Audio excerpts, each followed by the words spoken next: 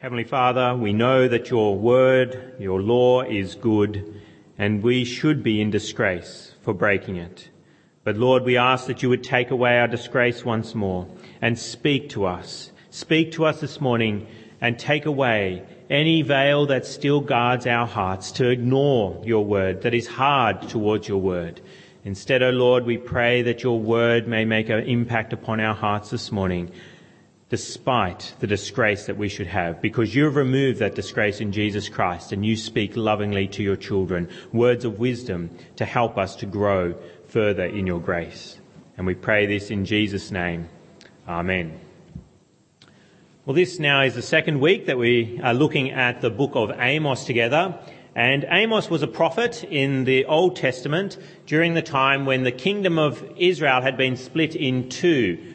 God's people had come out of Egypt, they had gone into the promised land, they'd eventually received a king, and that was King Saul, and then King David followed King Saul. And after King David, he had his son Solomon, and the kingdom was quite well united during the time of Solomon. After the death of Solomon, the kingdom actually split into two. You've got the kingdom in the north and you've got the kingdom in the south. The kingdom of Israel is in the north and the kingdom of Judah is in the south.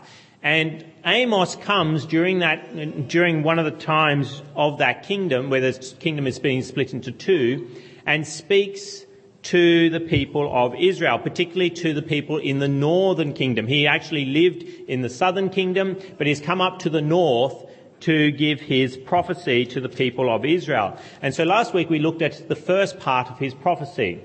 And that prophecy was against the foreign nations that surround the kingdoms of Israel, the kingdom of Israel and, of course, the kingdom of Judah. And so we saw again and again that God condemned the cruelty of the pagan nations. One after another, each of the pagan nations was condemned by God. And up to this point, the Israelites would have been cheering. They would have said, yes, this is wonderful to hear, that the pagans are going to get it. They deserve what they get. Every time they oppress us, God notes it and he's going to make sure they get what they deserve. Now, Amos in chapter 2 then turns to the sins of Judah. He has condemned the pagan nations, but what we're starting to look at today is his condemnation of the people of God. And firstly, he now turns in verse 4 of chapter 2 to Judah, and this is what the Lord says. For 3 sins of Judah, even for 4, I will not turn back my wrath. That same phrase that has been used again and again against the pagan nations of, for 3 sins of, even for 4, I will not turn back my wrath, is now used against Judah. The kingdom of Judah, which contains God's people. Now, why would God condemn his people? Well, he gives the reasons going on in verse 4. Verse 4, why is Judah condemned?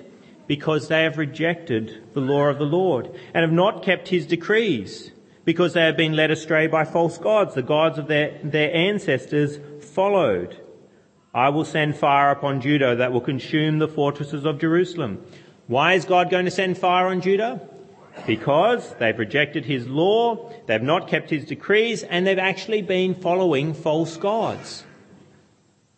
God condemns the pagan nations, yes, but he's now condemning Judah for their sin in rejecting his word and for following false gods. Now, this is the point where Israel, which is where Amos has come to. Remember, Amos lived in Judah. He's come up to Israel to give his prophecy. He's now condemned all the pagan nations that surround Israel, from the north, east, south, west, and now he's also condemned the southern kingdom, the kingdom of Judah. The people in the northern kingdom, the kingdom of Israel, would be going, yes, Amos is our hero. Preach it, brother. Even the bad Israelites down south are going to get it. And then what does Amos say? Verse 6, this is what the Lord says, for 3 sins of Israel, even for 4, I will not turn back my wrath. Now Amos begins the major part of his prophecy. He's condemned 6 other nations. He's condemned the kingdom of Judah in the south. And now he's going to give his longest prophecy, which is actually against Israel itself. And why is he condemning Israel? What sins is he condemning in Israel? Well, we see them listed there in the following verses. In verse 6 we see that they sell the righteous for silver and the needy for a pair of sandals. The kingdom of Israel is guilty of slave trade, of selling people for even paltry amounts. A pair of sandals. Think how much a pair of shoes costs today. Even a very expensive pair of shoes. Is that worth someone's life? Could you sell someone for the cost of a pair of shoes? Imagine someone is so destitute, they have nothing to pay off their debts. And instead of giving them some grace and allowing them to go into bankruptcy, you sell them for a pair of shoes. That's what people were doing in Israel. And so God says, I will not hold back my wrath. There is injustice happening in Israel as well. Look with me at verse 7. They trample on the heads of the poor as upon the dust of the ground and deny justice to the oppressed. They are not upholding justice in that land. And so God says he will send his wrath. And even there is sexual immorality happening in the land. Look at verse 7. It says, they trample on the heads of the poor as upon the dust of the ground and deny justice to the oppressed. Father and son use the same girl, and so profane my holy name. There is sexual immorality happening in the land of Israel in a way that even pagans would look down upon.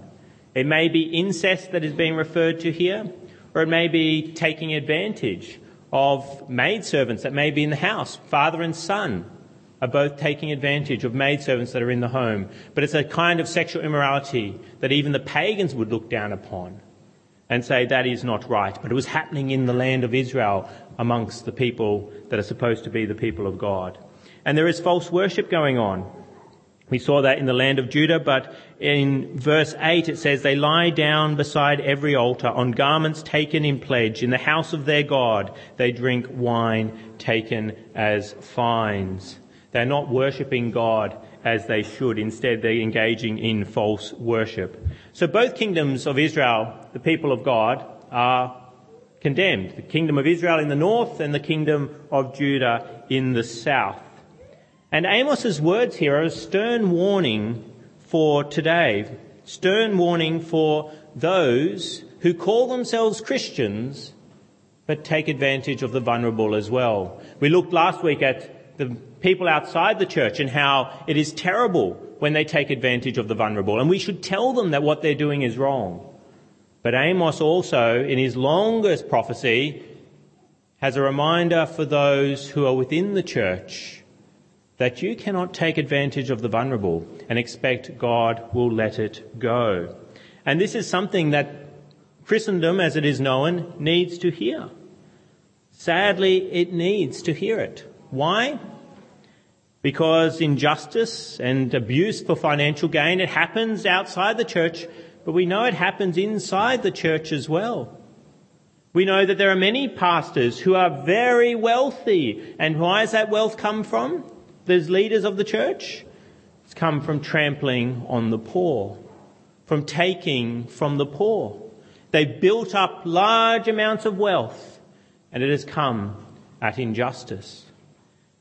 We know that there is injustice within the church as well, from the people towards even the pastors. How many pastors through church history have been fired for no good reason? Churches have not been just towards those whom they're meant to submit to and respect and to love and care for. Yes, injustice happens outside the church, but it happens inside the church as well. Inside churches where they acknowledge God as God. And sadly, sexual immorality, which is condemned here in the people in the land of Israel, is also outside the church, but also within churches that claim to worship God as God and Jesus as the Son of God. A man having his father's wife rocked the church in Corinth. We just looked at that chapter. It was read aloud before. 1 Corinthians chapter 5. That is the same sin that is here condemned in verse 7. Father and son use the same girl. Happening in the early church, the Church of Corinth.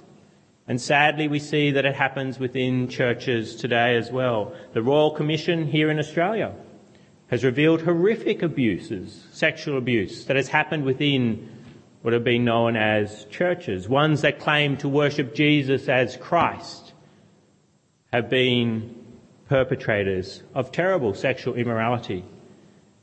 And worldwide, there's a Me Too movement that's been happening where women are coming out and proclaiming what has happened to them, letting the world know of the sexual abuse that they've experienced. It's now moved that there's a Church Too, there's a hashtag Church Too movement where women are coming out and saying what has been happening to them within churches. And even mega church pastors that have been held up as wonderful examples of church leadership, have been brought down by the fact that they have been committing acts of sexual immorality.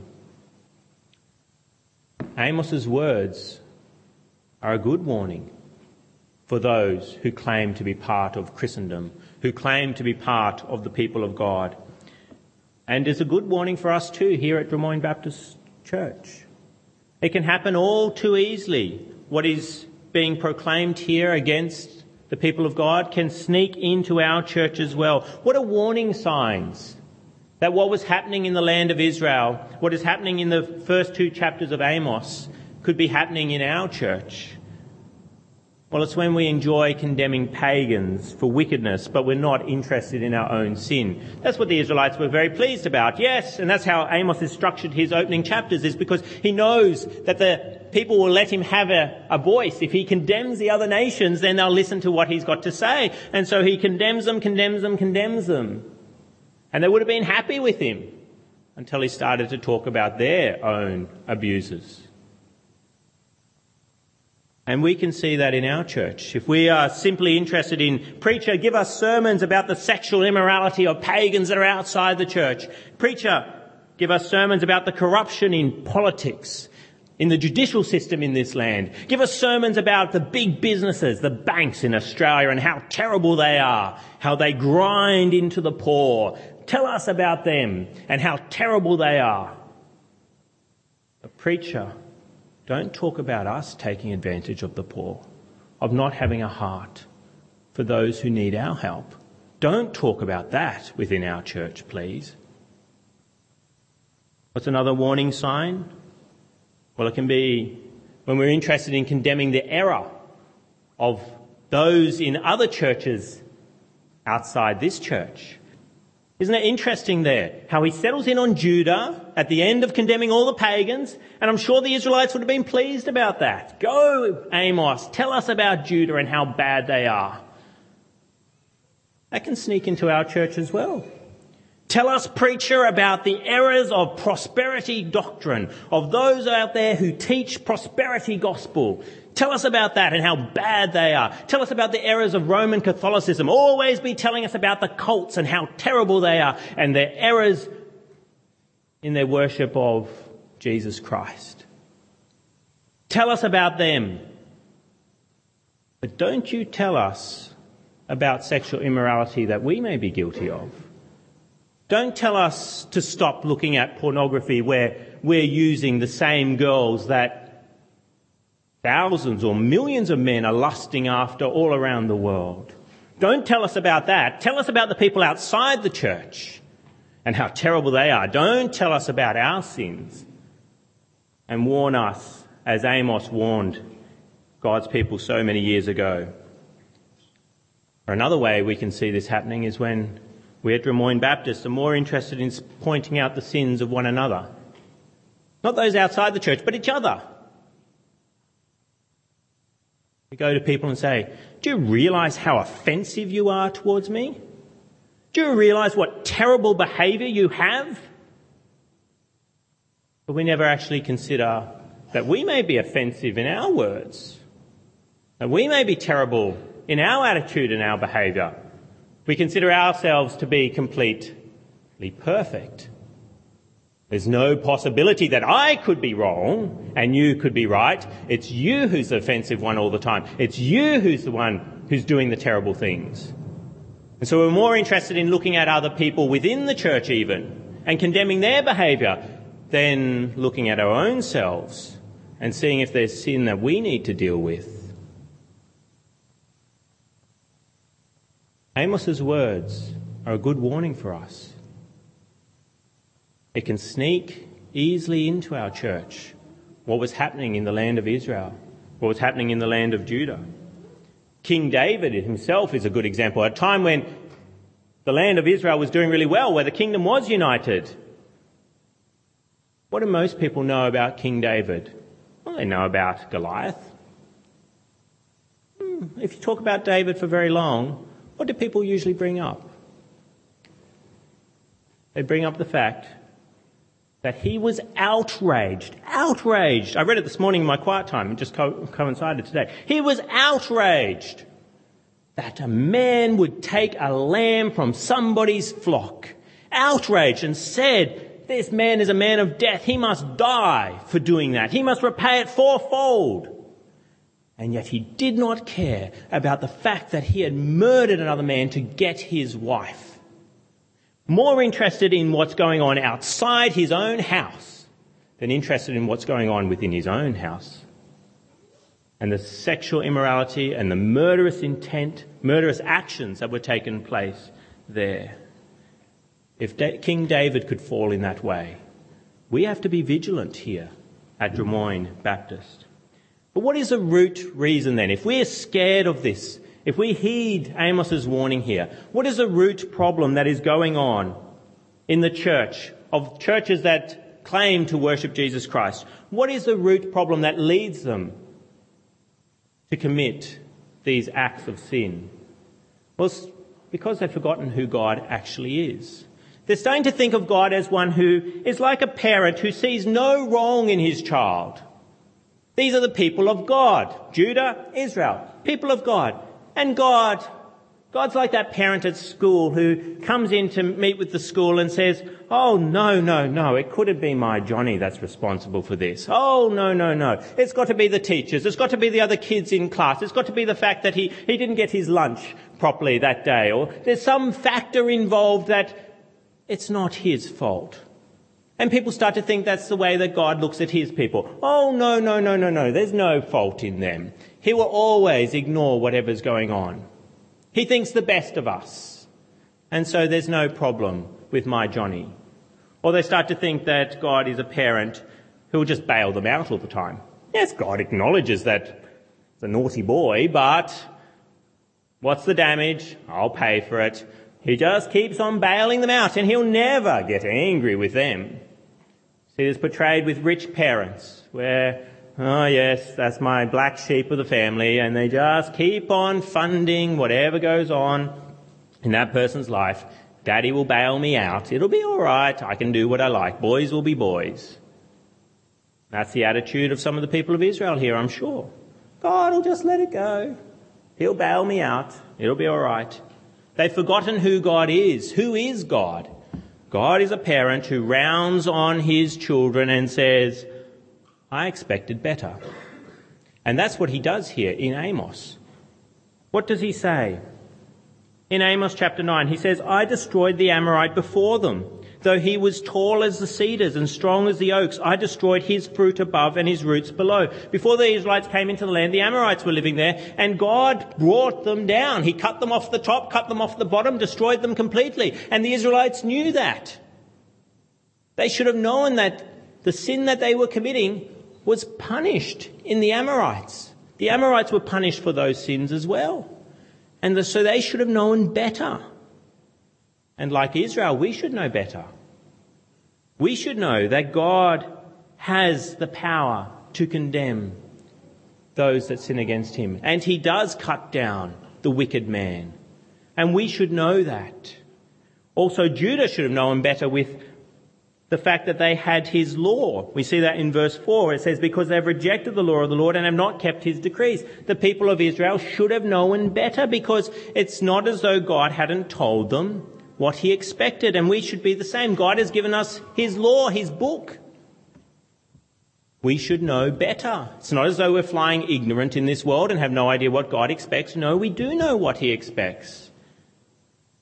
And Israel should have known better. Why? Because God had graciously redeemed them. We see that in verse 10. After it speaks about the Amorites, it then speaks about what he did for the Israelites. I brought you up out of Egypt, and I led you 40 years in the desert to give you the land of the Amorites. God had been so gracious to the people of Israel. They should have been obedient to him.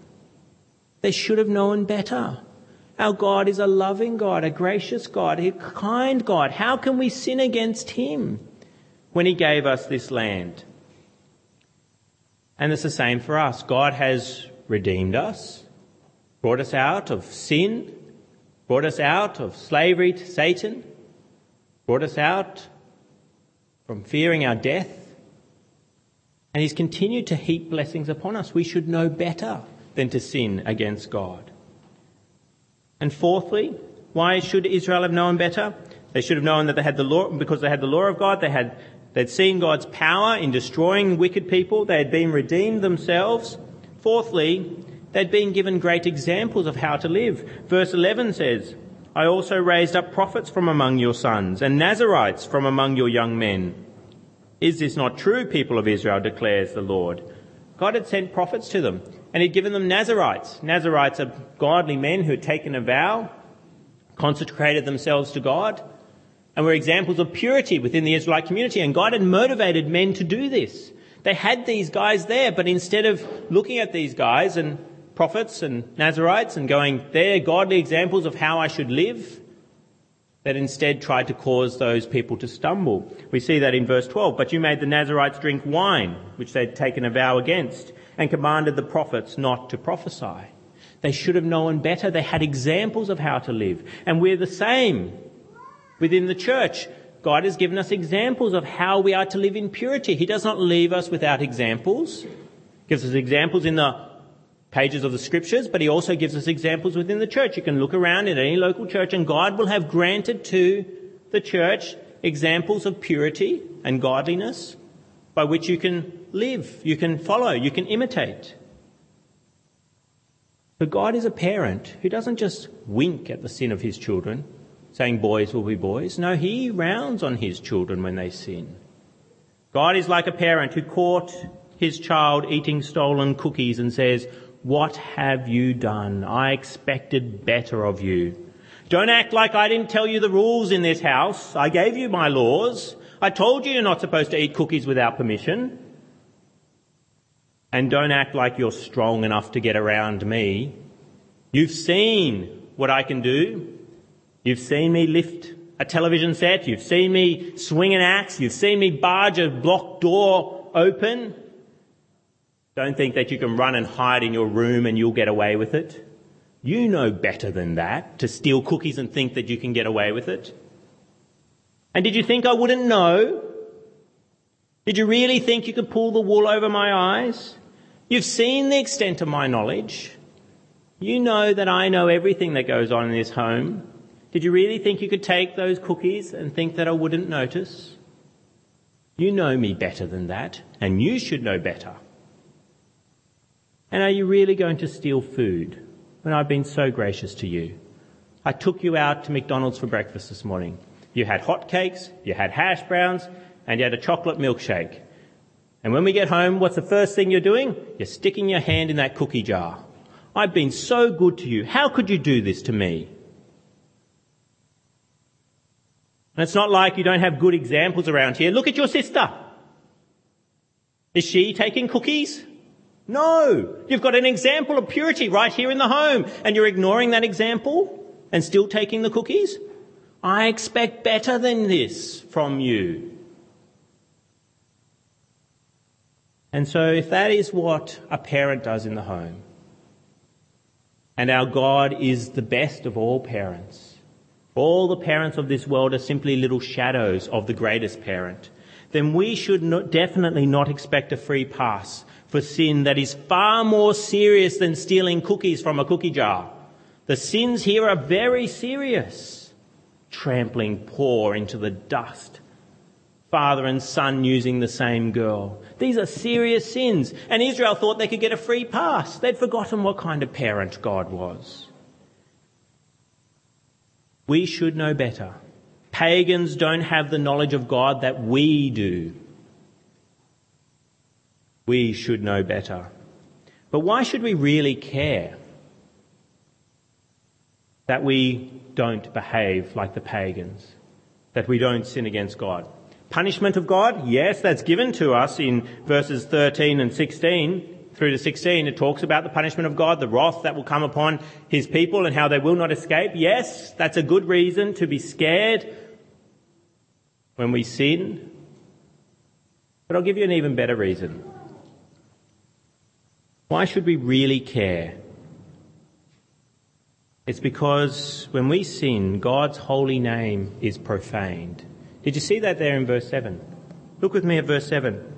They trample on the heads of the poor as upon the dust of the ground and deny justice to the oppressed. Father and son use the same girl and so profane my holy name. They profane his holy name. Remember, the pagans don't claim to belong to God.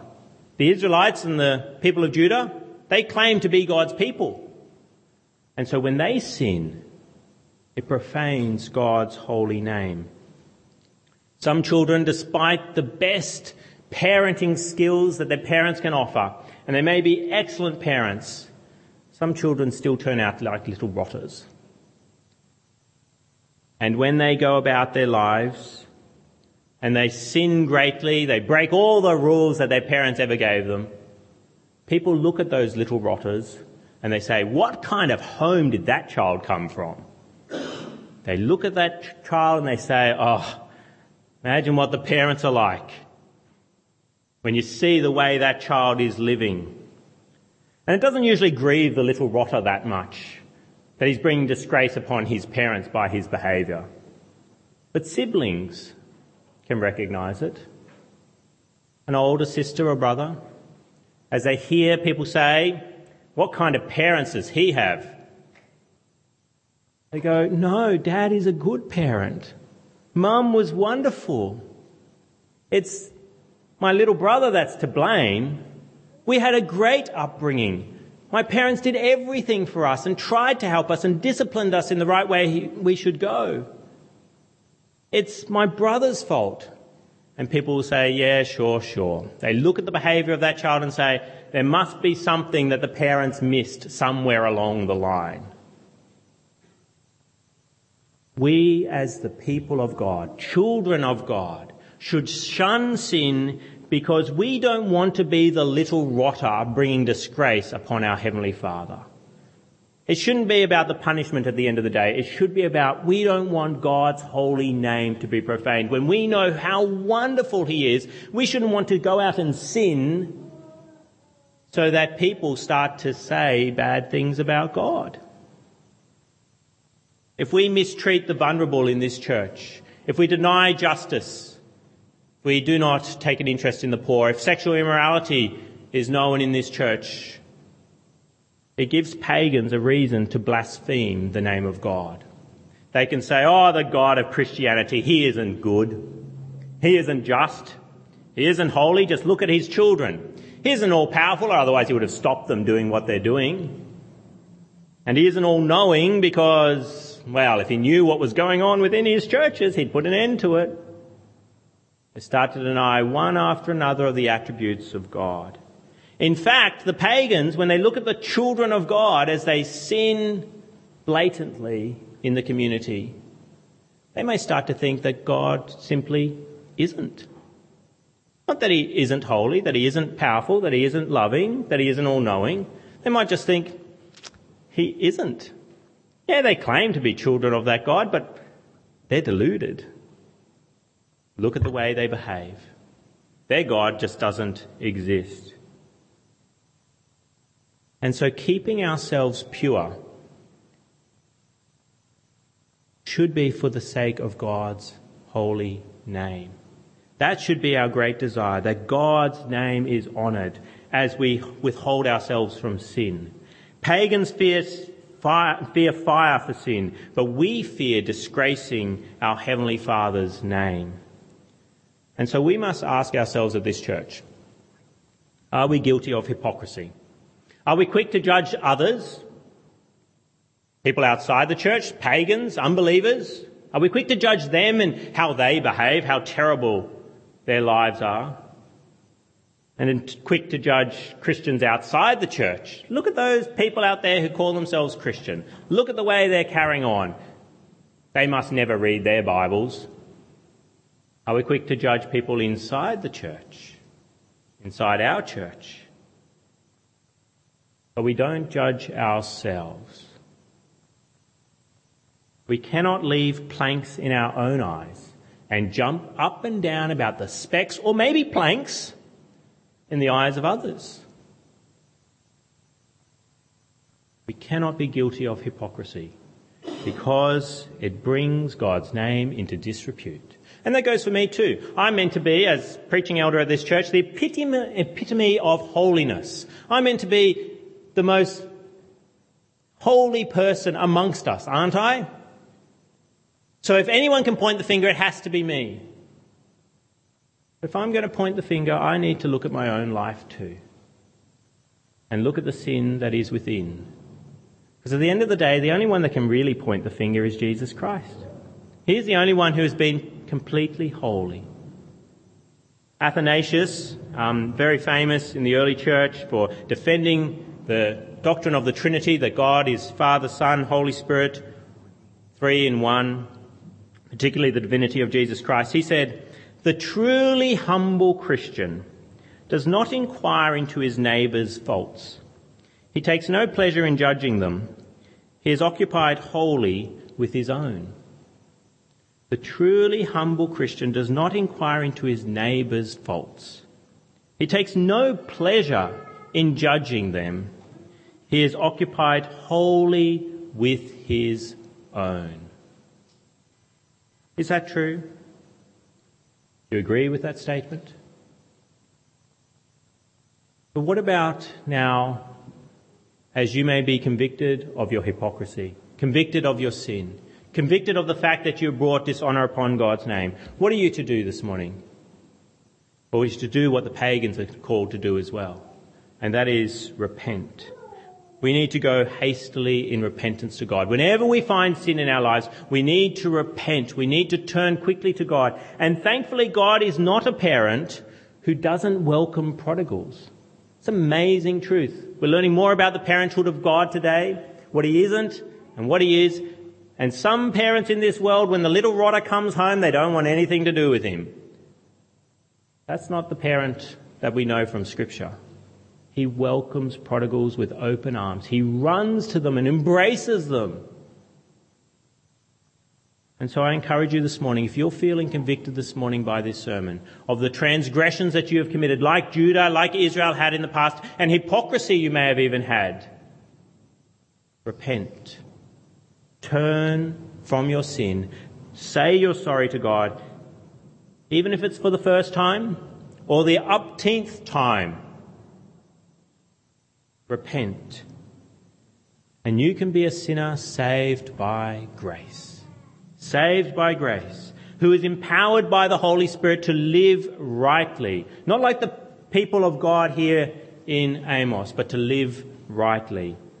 And if you do that, did you know you actually bring honour to God's name, which is what we're all about, remember? Our sin profanes the name of God.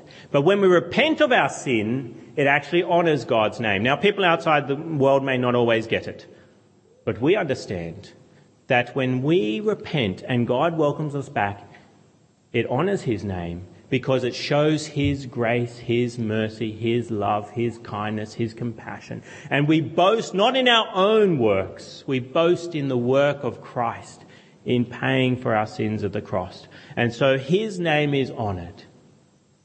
He is held up as a gracious parent, a loving parent, a compassionate parent, a merciful parent, because he welcomes those who turn from sin. Let's come to God in prayer. Let's speak with him. Heavenly Father, we must all confess in this room that we are guilty of hypocrisy. There are many times we've sinned against you and brought disgrace on your name and then accused others. We've had the audacity to point the finger at others for their sin. Oh Lord, we pray that you would forgive us through the precious blood of Jesus Christ. We pray that you would help us to turn from sin and to live for your glory, to live according to your ways, to not forget your decrees, but to act upon them. And so, Lord, we pray that we would bring honour to your name rather than profane your holy name. And we pray this in Christ's name. Amen.